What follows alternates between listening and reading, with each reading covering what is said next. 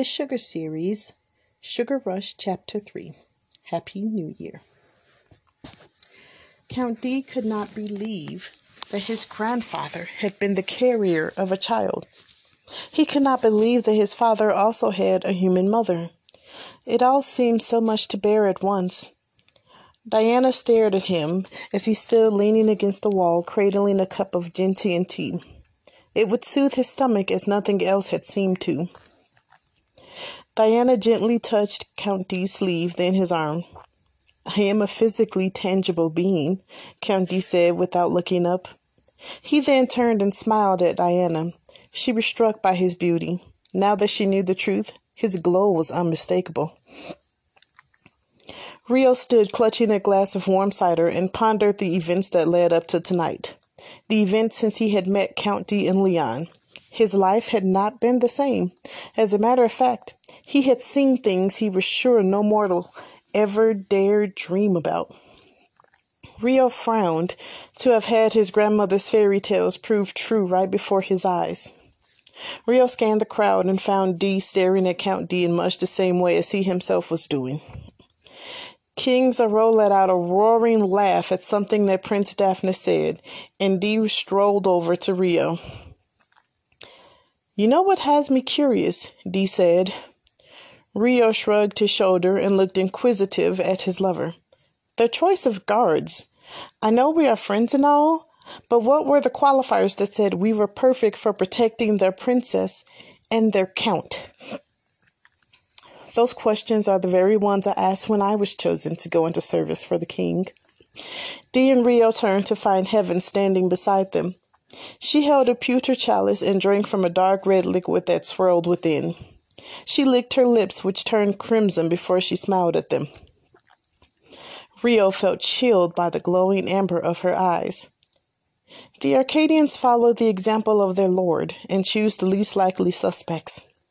Who would ever suspect that a group of blatantly homosexual men and a couple of women would be the warriors chosen to protect the future heir to the throne of the Arcadian Royale and the child of Akami?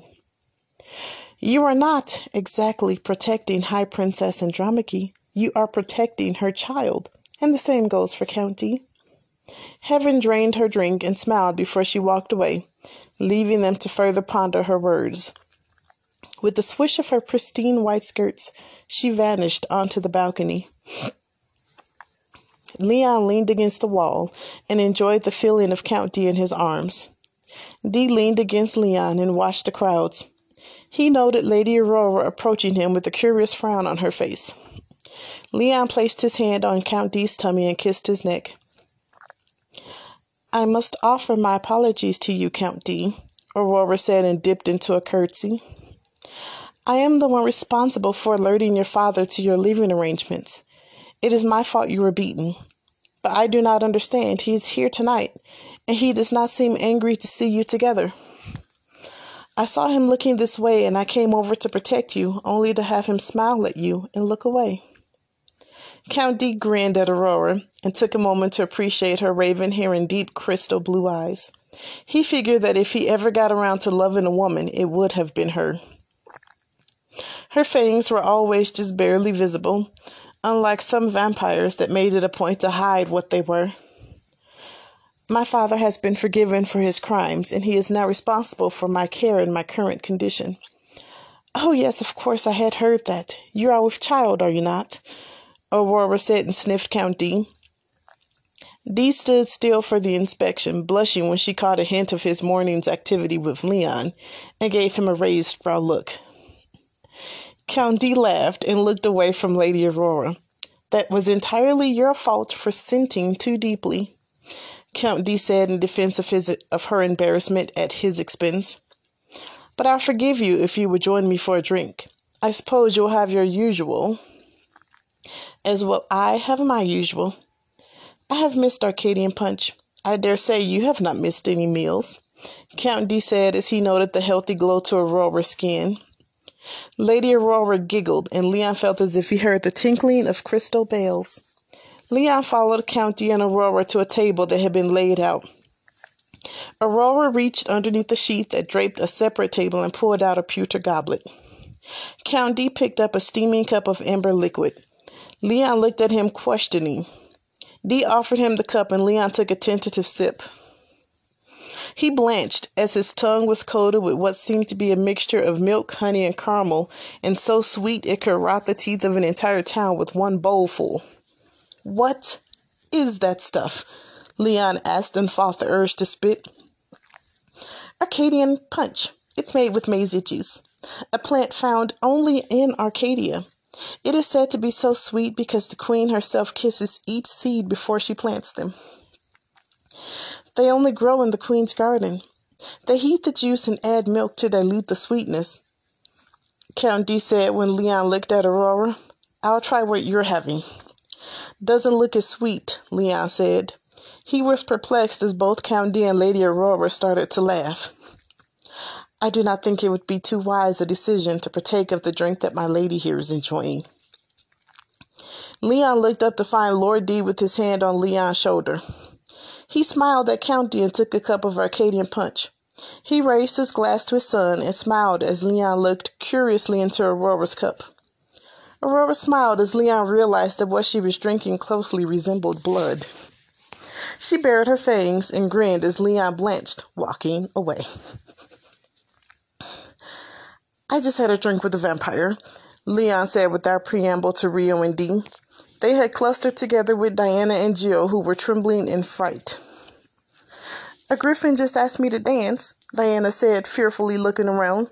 "Why didn't you? The human form he took was hot," Jill giggled. She was enjoying herself immensely. "What do you mean, a vampire?" Dee asked. He had held tightly to Rio's arm ever since a young man with green and black hair had boldly looked him over and winked. "You know, fangs, drinks blood, would easily have me for dinner. A vampire," Leon said, fighting rising panic.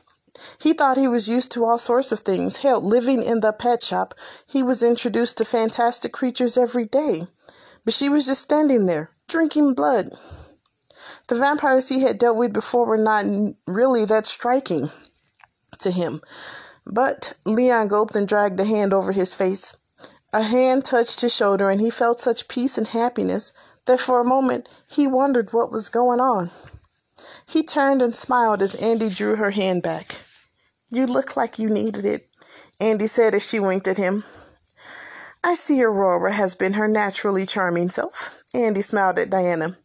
"Jas says if you change your mind, let him know. He is son of one of the highest generals in the king's army, and, Rio, my trainer, James, says hi and to ask if you've ever played with fire." "I'm currently in love, so just tell him hi and I have no interest in playing with anything he has," Rio said. What did he mean by fire? Is he asking to be unfaithful while I'm standing directly in front of my lover? Andy laughed. "Well, yes and no. And James is a phoenix. So when he wants you to play with fire..." Andy let the words hang in the air. The room quieted and Andy turned. She squealed and ran away from the group. "She's so excited all the time. Like a child," Diana said and rubbed her hands over the goosebumps that had risen over her arms suddenly. She turned her head to follow the hush in the crowd and felt the inexplicable gathering of tears in her eyes as a regal lady walked forward. She had on a shining silver dress that flowed like water over her curves. She smiled and the room applauded. The king strode to her and changed to a human before he gathered her in his arms for an embrace. "Who is she?" Diana wondered aloud, taking in the deep chocolate skin. "That..." The group turned to see Heaven standing beside them, staring up in awe at the regal ladies. "That is the Seraphim Celestial in the silver dress, best friend of High King Zero, and the one next to her in the red dress is High Queen Victoria, his lady wife." Heaven laughed as the king pulled Queen Victoria into his arms and planted a hearty kiss upon her smiling lips. Queen Victoria grinned at her husband before she excused herself from his side and went on a search. She saw him standing near the window, breathing deeply of the frigid air. "Lord D," she said. He turned and smiled at her. "I told my husband that he should not hold a grudge against you for your earlier behavior. I am glad he listens to me. Sometimes he can be so pig-headed. Difficult, is it not, for a cat to be a pig? Lord D said.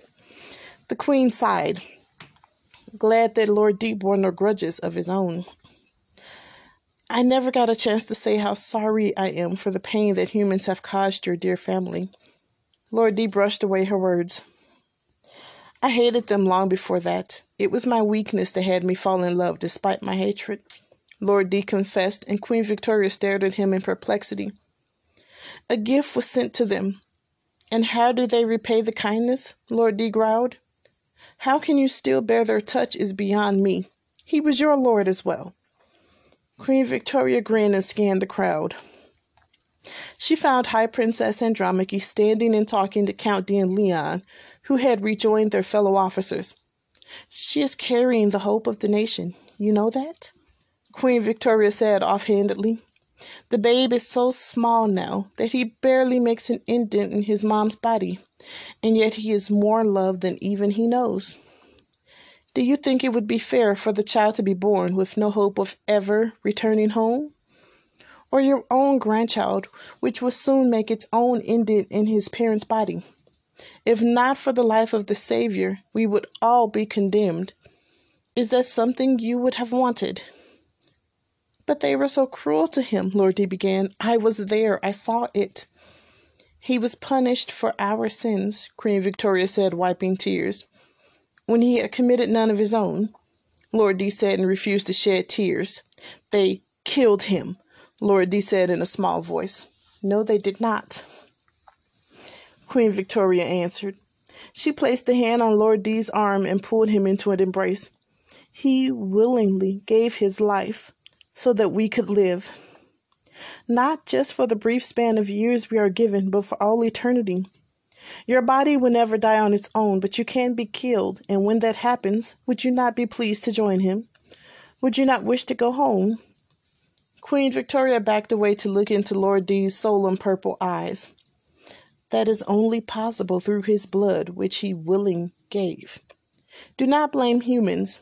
As you can see, Queen Victoria swept her arm towards the small group of friends among the crowds. They are as immortal as you are. Queen Victoria kissed his cheek and left him to think.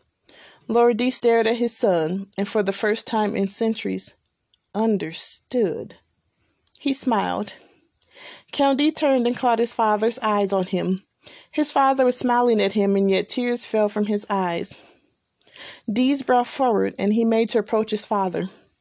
Lord D shook his head and wandered off into the crowd to find Lady Aurora, his old friend. Andy giggled as she took Dee's hand. If we start now, when we're done, it will be time for the 10-second countdown, she said, and took her place in front of the microphone. Leon looked up in awe. When had Dee slipped away from him?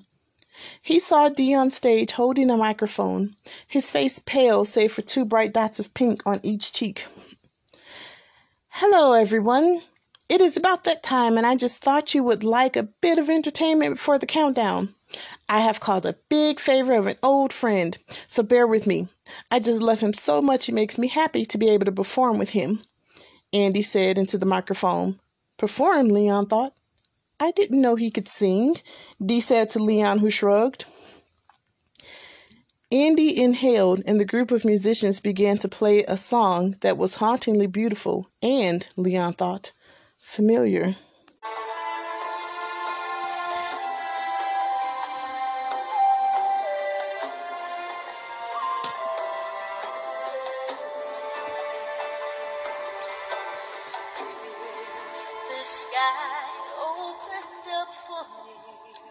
Her voice was clear and beautiful as she sang out.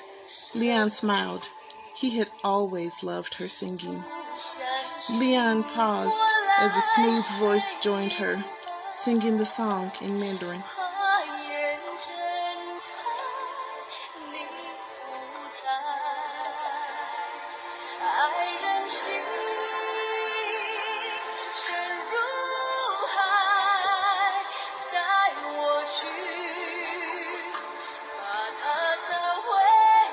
Jill sighed as the words of the song washed over her and brought tears to her eyes. How could they blend the words so perfectly? As the song progressed, Jill looked around to see the entire audience moved by the performance. Leon was staring at the stage with a look of such love that he had moved to stand in front of it and did not even seem to realize that he had moved. He stared up at Count D and felt himself fall in love all over again.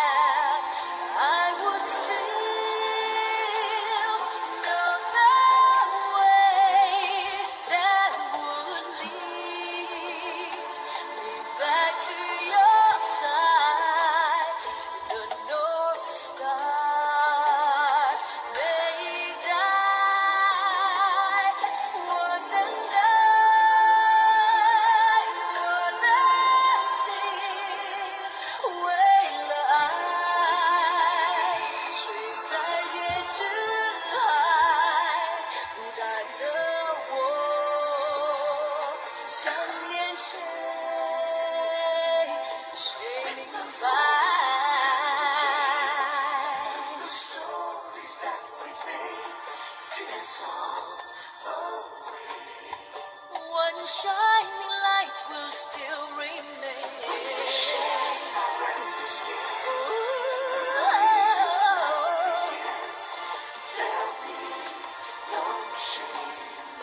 我也为了爱沉睡到永远。